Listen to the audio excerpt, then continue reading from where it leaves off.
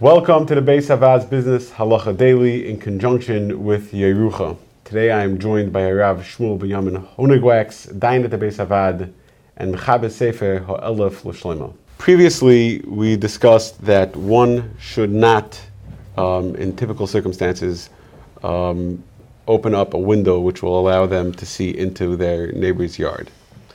How about a specific case where the neighbor has a yard which is already open to their surrounding?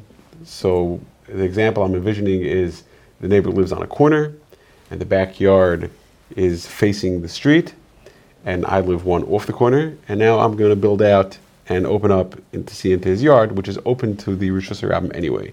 Does that change the consideration at all? So that's a good point. So the Gemara discusses a case where there's actually a street running in between the two properties. And the Gemara says that in that case, you would be allowed to open up a window into the yard.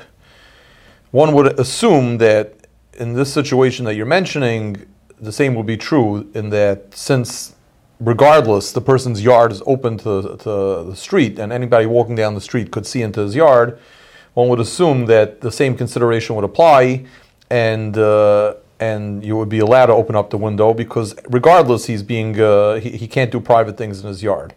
I haven't seen this specific situation discussed by the Paiskim, but I would assume that at least Bismanenu, when anyways, like we mentioned, it's not so simple to say that our courtyards are used for private matters, one could be lenient in this case. If you enjoyed this video and would like to receive more like it, or to sponsor future videos, please click the link below or visit beishavad.org.